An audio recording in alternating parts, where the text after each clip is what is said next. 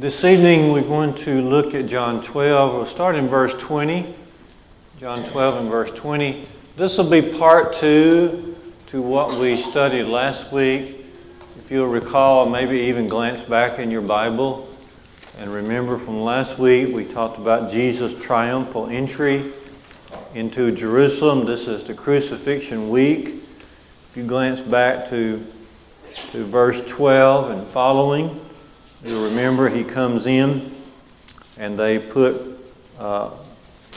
olive branches or branches of palm trees in the way to pave the way for him. Huge crowd assembled.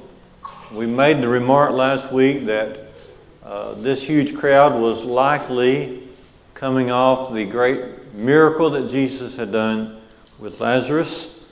And so they are praising the Lord, Hosanna. Blessed is he who comes in the name of the Lord, verse 13. And then we were able to study that. So starting in verse 20 tonight, this is sort of part 2. The reason I wanted to study this with you is because personally I had not really gotten into and read John's account of Jesus' entry into Jerusalem on that tremendous week, that most important week of history. And so John leaves out some things that Matthew, Mark, and Luke leave out. He presupposes, I believe that he knows that they have written their accounts, and he's adding his witness to it. He's adding his knowledge and his insight to it, of course guided by the Holy Spirit. So we'll read along here and notice different parts. But this is Jesus now arriving in Jerusalem, and several things occur here that are interesting. So let's start in John 12, verses 20 to 22. And this has to do with some Greek people, some Gentile people, coming up to Andrew and saying, we would want to see Jesus. Read that together. Verse 20. Now among those who went to worship at the feast. Now what feast are we talking about here?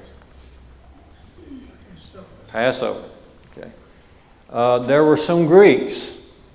And so they came to Philip, who was from Bethsaida in Galilee, and asked him, Sir, we would see Jesus. We wish to see Jesus. But Philip went and told Andrew.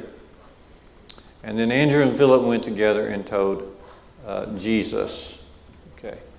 So let's bear in mind that, yes, God used the old nation of Israel to bring his Son into the world and to prepare the world for his Son. But God also continuously at the same time reached out to the Gentile world. Okay, let's bear that in mind. Remember in Galatians 3 and verse 8 that Paul refers to the promise God had made to Abraham way back in Genesis. And he says, in your seed, Abraham, all the nations of the world would be blessed. Not just the Jewish nation. Okay? Not just the area of Palestine, but all the nations would be blessed. Isaiah prophesies in Isaiah 2, verses 2 and 3, that in the house of God there will flow into that house, all nations would flow into that house. And so even in the Old Testament you see God reaching out and having people follow him. Remember Moses' father-in-law, what was his name? Jethro. And Jethro was from Midian, not of Israel, and he was a priest of God. See? So Gentiles were serving God even in the old times. Remember, God sent Jonah where? Where did he send Jonah? To Nineveh. God is concerned about those souls in Nineveh. And Jonah didn't want to go. But God has concern for even for the Ninevites who were in history great enemies of God's people. Okay. You remember also Rahab. And so it's not surprising then when we remember this that there would be some Greeks, some Gentiles who are coming and they want to follow Jesus. They want an interview with Jesus because many had that interest. Okay. We remember over in Acts 10, Cornelius, Acts 10 and verse 2. Cornelius, also of a Gentile background. But he already, before Peter come and spoke to him with the gospel, Cornelius was already a God-fearer. He feared God with all of his house. Already was a very generous man. Already was a man of prayer. Okay. And so these Gentiles come and say, we wish to see Jesus. You know, David, also, we have Melchizedek, who was also a Gentile. And even Abraham paid tithes to him. So that's right. But he was in Christ and told his apple order of Melchizedek. Right. He was a priest to everybody, apparently, because Abraham paid tithes. Okay. Brother Paul mentioning Melchizedek, a priest, and Genesis 14, and Abraham paid tithes to him. There's a man serving God, not of the Israelite background, but Jesus is a priest forever after the order of Melchizedek. Okay. So a very good example there as well. And so God can do many things at once. Okay. And He can work with the nation of Israel, which is the primary thrust of the Old Testament, but He can also at the same time be reaching out to the rest of the world. So these Greeks, Gentiles come and seek Jesus. Now we want to notice here, as part of our study, Jesus responds to this request in 5 ways. Okay. And this is going to take us from about verse 23 down to 33. Okay. But Jesus responds to this request in about 5 ways. So notice His first response here in John 12, verse 23. Jesus answered them and said, "The hour has come for the Son of Man to be glorified." Okay. The hour has come. What hour is this? What is this hour that Jesus has been pressing toward? Yeah, His death, His burial, His resurrection, His ascension up on high. Okay. If you'd like to, we've probably done this before, but it never hurts to review. Just trace out the times that Jesus said such things as, "My hour has not yet come." Okay, quickly look at John 2 and verse 4, Jesus' conversation with His mother at the wedding. Okay, and we remember this.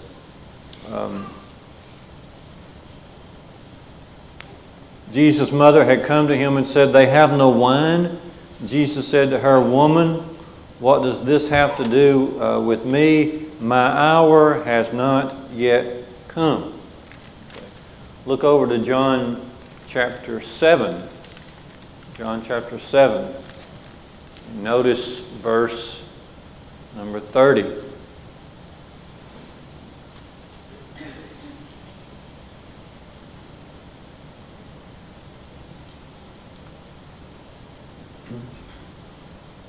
So it says, they were seeking to arrest Jesus, but no one laid a hand on Him because His hour had not yet come.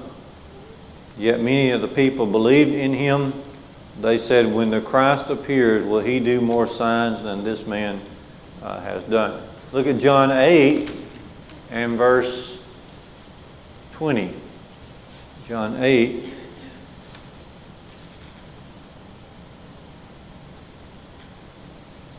These words, John 8 and verse 20, these words He spoke in the treasury as He taught in the temple, but no one arrested Him at that time because His hour had not yet come. Jump on over to John 13 and notice verse 1. John 13 verse 1. Now before the feast of the Passover, see that? John 13 verse 1. Before the feast of the Passover, when Jesus knew that His hour had come to depart out of this world to the Father. Now that's rather expressive there. So when Jesus says here in John 12, verse 20, or 23, John 12, 23, this hour has come for the Son of Man to be glorified, then a parallel to that is John 13, 1. It says, his hour had come to depart out of this world to the Father. To the Father. Now notice in John 12, 23, Jesus says, the hour has come for me to be glorified. John 13, 1 says, the hour has come for me to depart to the Father. But then connect that also to John 17, verse 1, as Jesus is praying, John 17, verse 1, when Jesus had spoken these words, he lifted up his eyes to heaven and said, Father, the hour has come. Glorify your Son, that the Son may glorify you. And then verse 5 we referred to last week, he's praying, he says, and now, Father, glorify me in your own presence. Glorify me with the glory that I had with you before the world began, before the world existed. And so notice that Jesus is saying to Philip and Andrew about this request, he's saying, the time for interviews is over. The hour has come. Okay. And Jesus had more pressing matters. First of all, these Greeks would be able to hear the gospel later if they have an interest. They'll have plenty of opportunities to hear the full gospel later. And then secondly, Jesus had much more work to do during this week with his disciples. Okay. Remember in John 13, he's going to wash their feet and teach them a lesson about that. In John 14, I think it's Philip that's going to say to him, show us the Father, and he's going to be a little irritated with Philip and say, I've been with you all this time and you still don't get it? He that has seen me has seen the Father. So he's got a lot of work to do yet with his disciples. And so this is the first response that Jesus has to this request from the Greeks that we wanted to see Jesus. David, before you leave this point, how about his hour of coming? Not just his death, but also the fact that at the end of the Mosaic dispensation, the beginning of the Christian dispensation, the beginning of the gospel being preached in Christ's name, not just through Israel, but throughout the entire known world. This was the beginning. All right. Yeah, that's a good thing to add. Brent's saying when you think about the hour, think more than just death. Okay, it is the death, resurrection, and ascension, but also this is going to bring about a big change. This is the end of the Mosaic system. This is the beginning of the new covenant. Okay, this is going to signify the beginning of the church. So this is huge, and it's interesting to me. The Lord has His clock. There's a divine clock going on here, and though there were several attempts to arrest Jesus along the way, it was not going to be done until the Lord was ready for this to occur. All right, very good. Notice the second response. Jesus gives a little farming illustration here, going back to John 12, verse 24.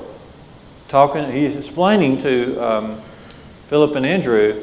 He says, "Truly, truly, I say unto you, unless a grain of wheat," you see this? "Unless a grain of wheat falls into the earth and dies, it remains alone. But if it dies, it bears much fruit." What's Jesus talking about there? Why is He using this grain of wheat illustration? What's He really talking about when He says, unless a grain of wheat dies and goes into the earth, it's not going to bear fruit?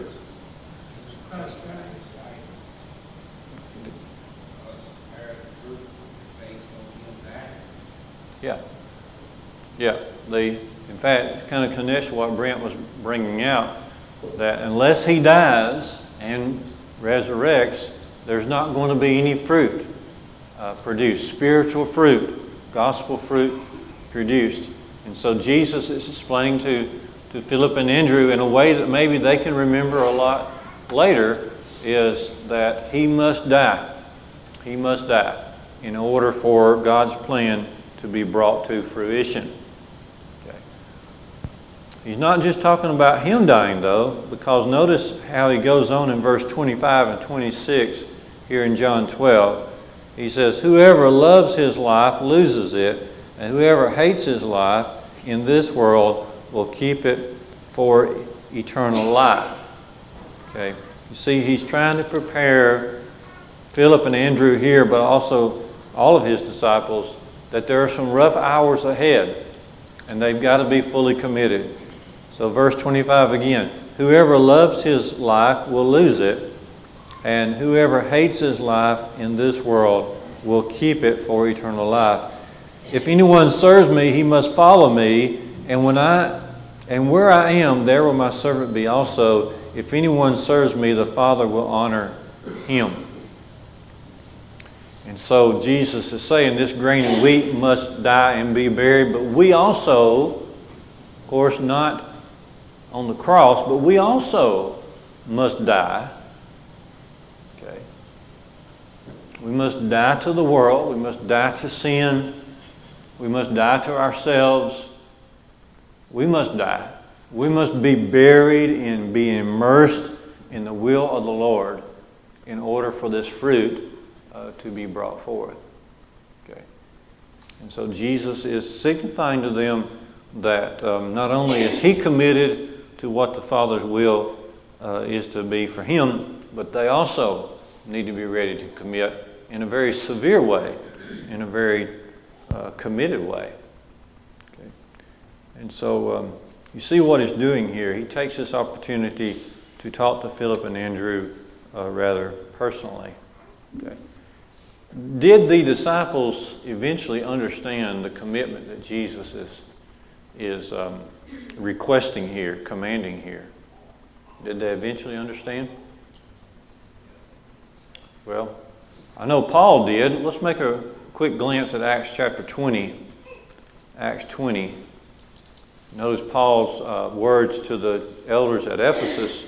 Acts 20 and verse 24.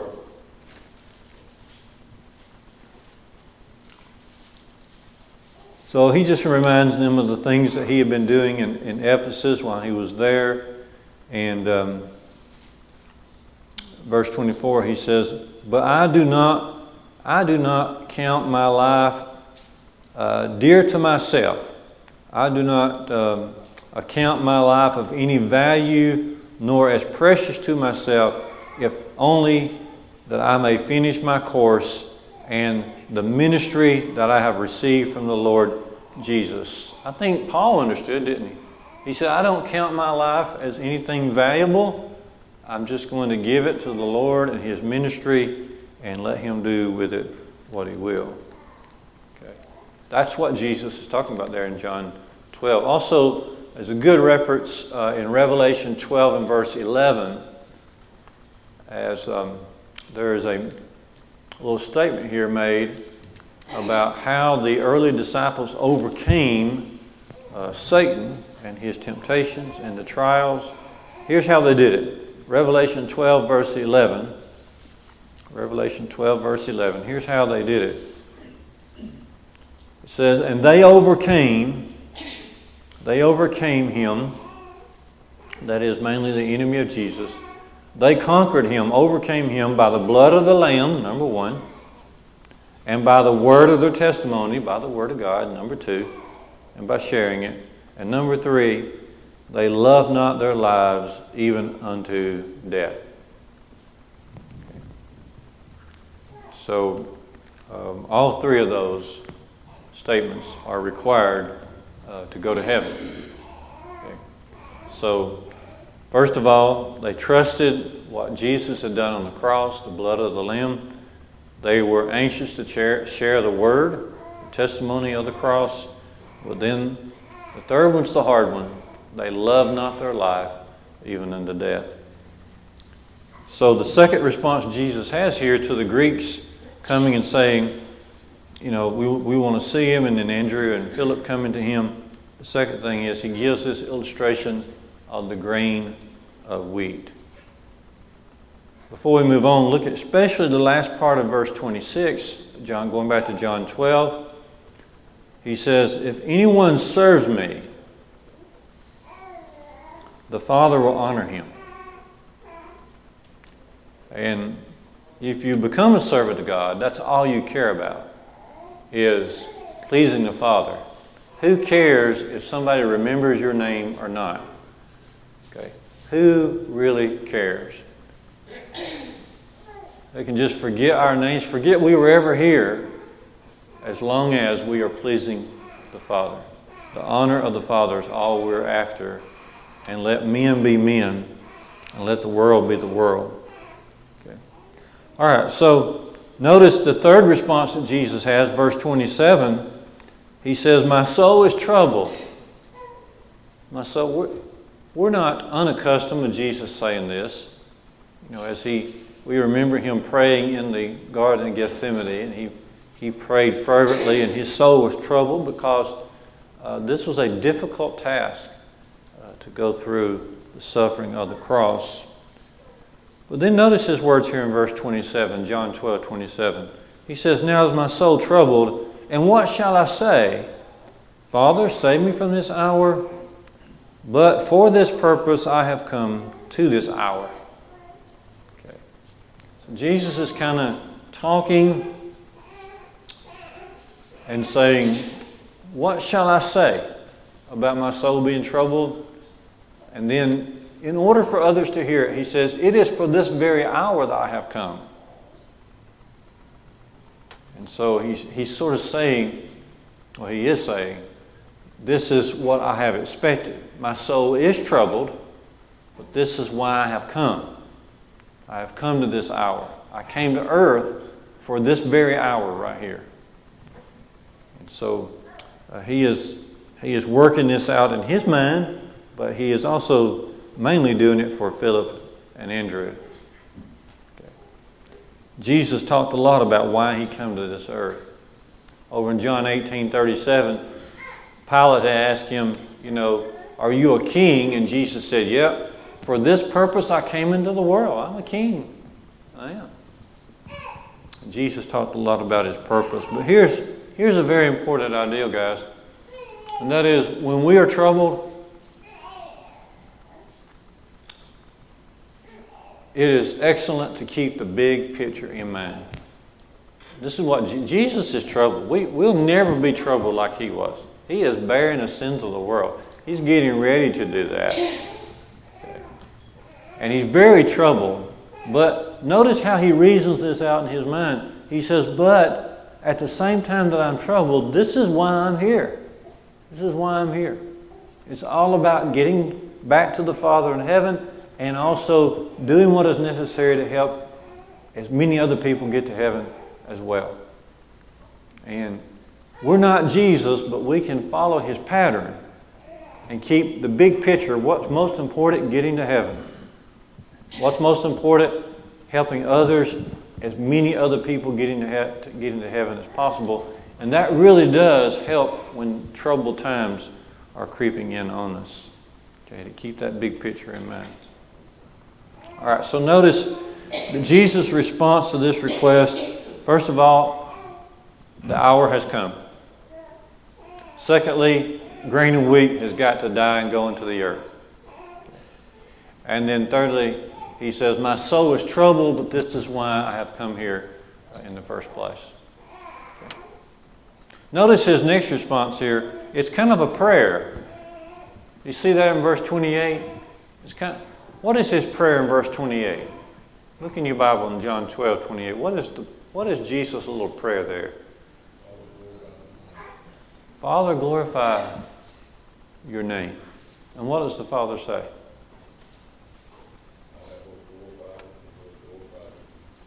I have both glorified it and I will glorify it. Okay. And we talked a little bit about, remember from verse 16 from last week, Jesus talked about, getting to the glory, that is, getting back to heaven on the right hand of the Father, where he'll be glorified. Okay. Now, this is the Father speaking from heaven. There were two other occasions that the Lord spoke from heaven. What were those occasions?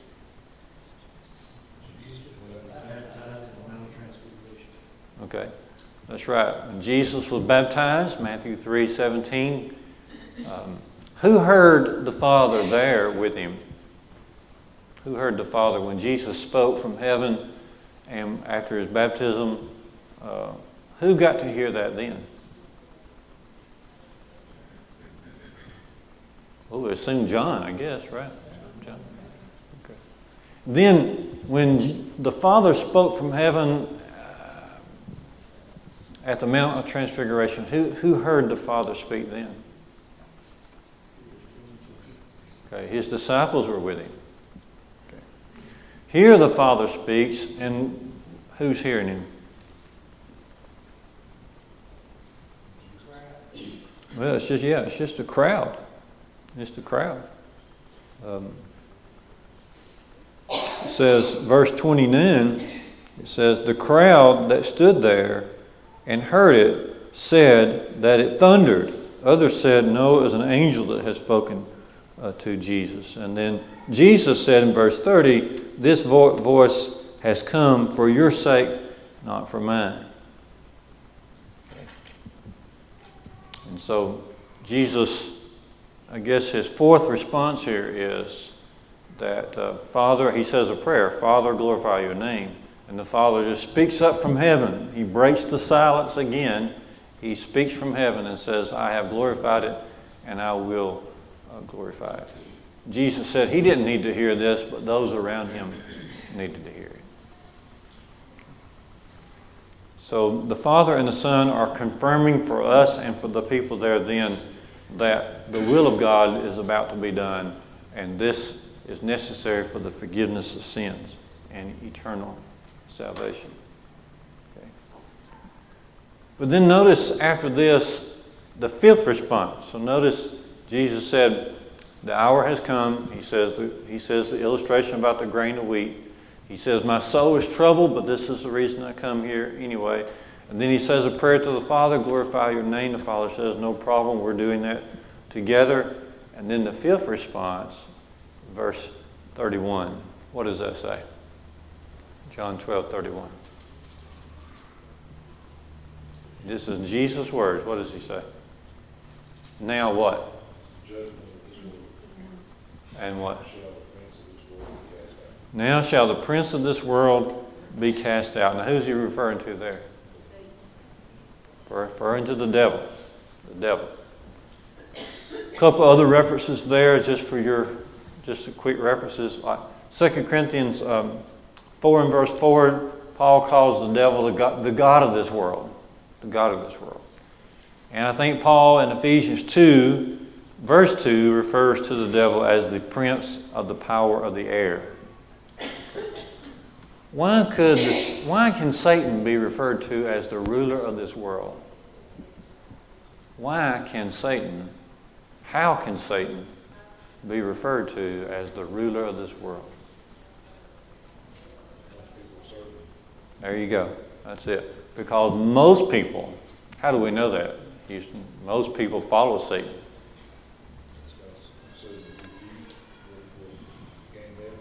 Absolutely. Matthew 7, 13 and 14, Jesus said, few there are that find it. Okay. Broad is the way, okay, that leads to destruction. All right. So that's why Jesus refers to Satan as the god of this world. 1 John 5:19, another similar reference where it says, the whole world lies under the influence of the wicked one. The whole world lies or just is in a state of wickedness. Okay. So Satan is indeed, in that sense, he is the god of this world, the ruler of this world. Okay. But Jesus said the hour has come that the ruler of this world is going to be cast out. He's going to be cast out. How is he going to do that?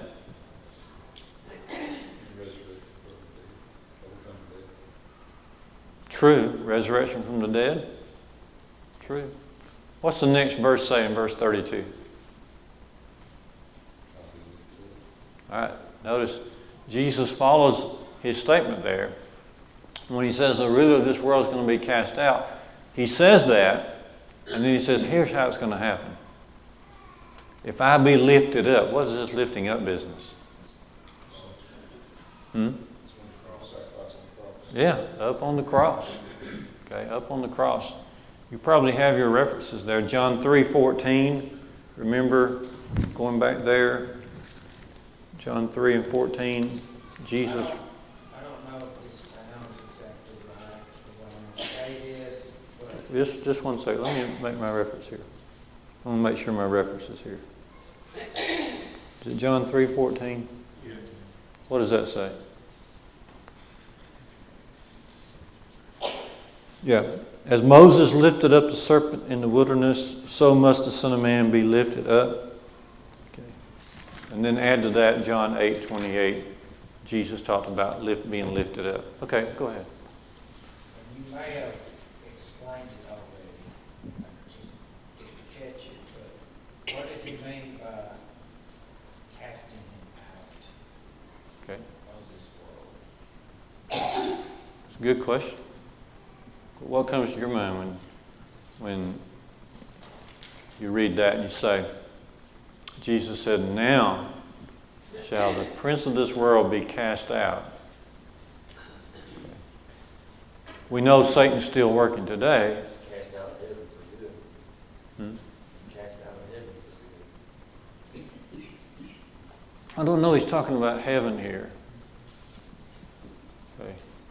Now he's talking about this is the God of this world, but he's cast out. He's now. Okay. Now he's about to be cast out. Okay. What do you think Jesus is meaning here? Yeah. I would think that's the only thing you could mean is that Satan's power is not going to be held over those who respond to the plan of salvation. Satan wishes for everybody to go where he's going. Okay, that's his entire thrust. Okay, and if you'll remember in the wilderness, he tried to get Jesus not to go to the cross. Okay, do other fanciful things to attract people. But by Jesus going to the cross and doing all we know that he did, then we and hopefully many, many, many others can escape the clutches of Satan. So in that sense, Paul, definitely I think Satan is cast out. In other words, his ability to take the humans is greatly diminished because of what Jesus is. So it's not a literal casting out like when he was cast out of heaven. I'm not taking it that way, but I'd be glad for somebody else to chime in on it. I'm just looking at this. He's talking about Satan is here. This is a time in history. We're not in heaven here. Jesus is talking to Philip and Andrew, and Satan is at work then, and he's saying, "I'm not picturing a scene in heaven here. What do y'all think?" You got a reference to 2 Corinthians 4:4, which agrees with what you're saying. Okay, 2 Corinthians 4 and verse 4. Brother Aaron, read that for us. Whose minds the God of this age has blinded, who did not believe, lest the light of the gospel of the glory of Christ, who is the image of God, should shine on them. Okay. That agrees with what you're saying. So, in other words, the God of this world, he works, most people are following him, like we said, but how does he make that happen? He blinds their minds so that the gospel will not dawn upon them, will not shine upon them. But if it does shine upon them, guess what? They're going to escape his ways. Through the actions of Christ on the cross, he gives us the power to cast Satan out of our lives. Yeah, definitely. Through the cross especially, like Revelation 12 verse 11, they trusted in the blood of the Lamb, one thing. They stuck with the word of their testimony, and then they loved not their life. But through the cross, okay, through the example of Jesus, through the word of God, through the blood, overcome Satan. And This is Genesis. Let me read to you Romans 5:18. It said, therefore by one offense, one judgment came of all men to condemnation. Even so by the righteousness of one free gift came upon all men to justification. So before all men were condemned before Christ. read that again, Samuel. It said, therefore by the offense of one judgment came upon all men to condemnation. Even so by the righteousness of one, the free gift came upon all men unto justification of life. Okay, yeah. Through Adam, the sin came into the world, condemned, but then through the righteousness of one, Jesus, then we're free from that, from Adam's consequences there. Okay. Since Genesis, what I was going to bring up, since the fall of Adam and Eve and their sin, man has been condemned not only to physical death, but also spiritual death, and had no way back to God. There were ways to even, through the law of Moses, there are ways that they could roll their sins forward, we call it. They couldn't get remission. There's no way to put it out until Christ and his sacrifice.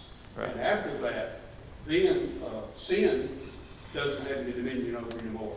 And because of that, you can have eternal life. So, both of those things are taken care of through Christ. And it says that if you draw nigh to God, the devil will flee from you. So you can cast him out by drawing nigh to God now. Right. Be free. Sure. Very good. That's especially what he was saying there about how that all of the sacrifices of the old time pointed down to what Jesus is about to do on the cross here. And once that happens, then Satan is cast out. He still has power, but this is exactly what he didn't want to see happen. So we have avenues through Jesus now to defeat Satan, especially the gospel of I think Jesus. that goes back to, Satan's going to bruise his heel, but he's going to crush his head. Yeah. He killed him physically, but the end result was, he took all power away from me. Right. People choose to turn to Christ. Satan doesn't have any power. He doesn't have any power in this life or in the world to come. Yeah. So Paul making reference there to that, one of the first really prophecies of Jesus back in Genesis 3:15, where it says that he would bruise the heel of Jesus, but Jesus would crush the head of Satan. And we must follow this example of Jesus. We actually win by losing. When we give ourselves over and we don't love this life and we're willing to be buried in the will of God, then it looks to the world very much like we're just a bunch of losers. But actually, in that humility, we're winning the victory over Satan, which is the most important, really the only consequential battle that there is. Hebrews 2:9 said he tasted death for everything. Yes, he did. Tasted death for every man. That's good. That's good. So we see here that Jesus' fifth response is wanting Andrew and Philip particularly, and now the crowd around him, to hear that what he's about to do this hour, he has come for this hour, and this is going to be a tremendous blessing to the world. Okay. But he first has got to be lifted up, and then he will draw all men unto me. Okay. It says there, draw. Be sure to connect that to John 6 in your Bibles, verses 44 and 45, where Jesus says that whoever hears from the Father and learns of him, that's the one that the Father draws to himself. John 6, 44 and 45. So not just Jesus dying on the cross, but also learning his will, learning his message is what draws men to the Father. The Father draws us. The cross draws us. The Father draws us through the cross, but also the preaching of the cross. Remember Paul's statement in 1 Corinthians 1, probably verses 18 to 22. He says the preaching of the cross, or the message of the cross, is to them that perish foolishness, but unto us who are saved is the power of God. It's the cross, but not just the cross. It's the message that went forth from the cross, and that has the power to save us. And that's why Satan, his powers, he's been defeated. He's been defeated. So this is good news. So notice verses 31 to 33. 33 says that Jesus was signifying the manner of death that he would suffer.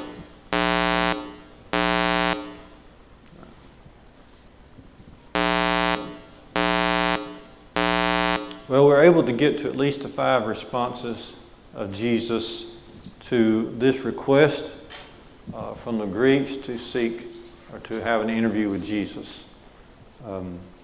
This is what you might call bad timing. Their request was evidently sincere. They had come to the feast like Jews come to the feast. They come to the feast to worship God, but also had heard much about Jesus, and so they wanted to know more about Him.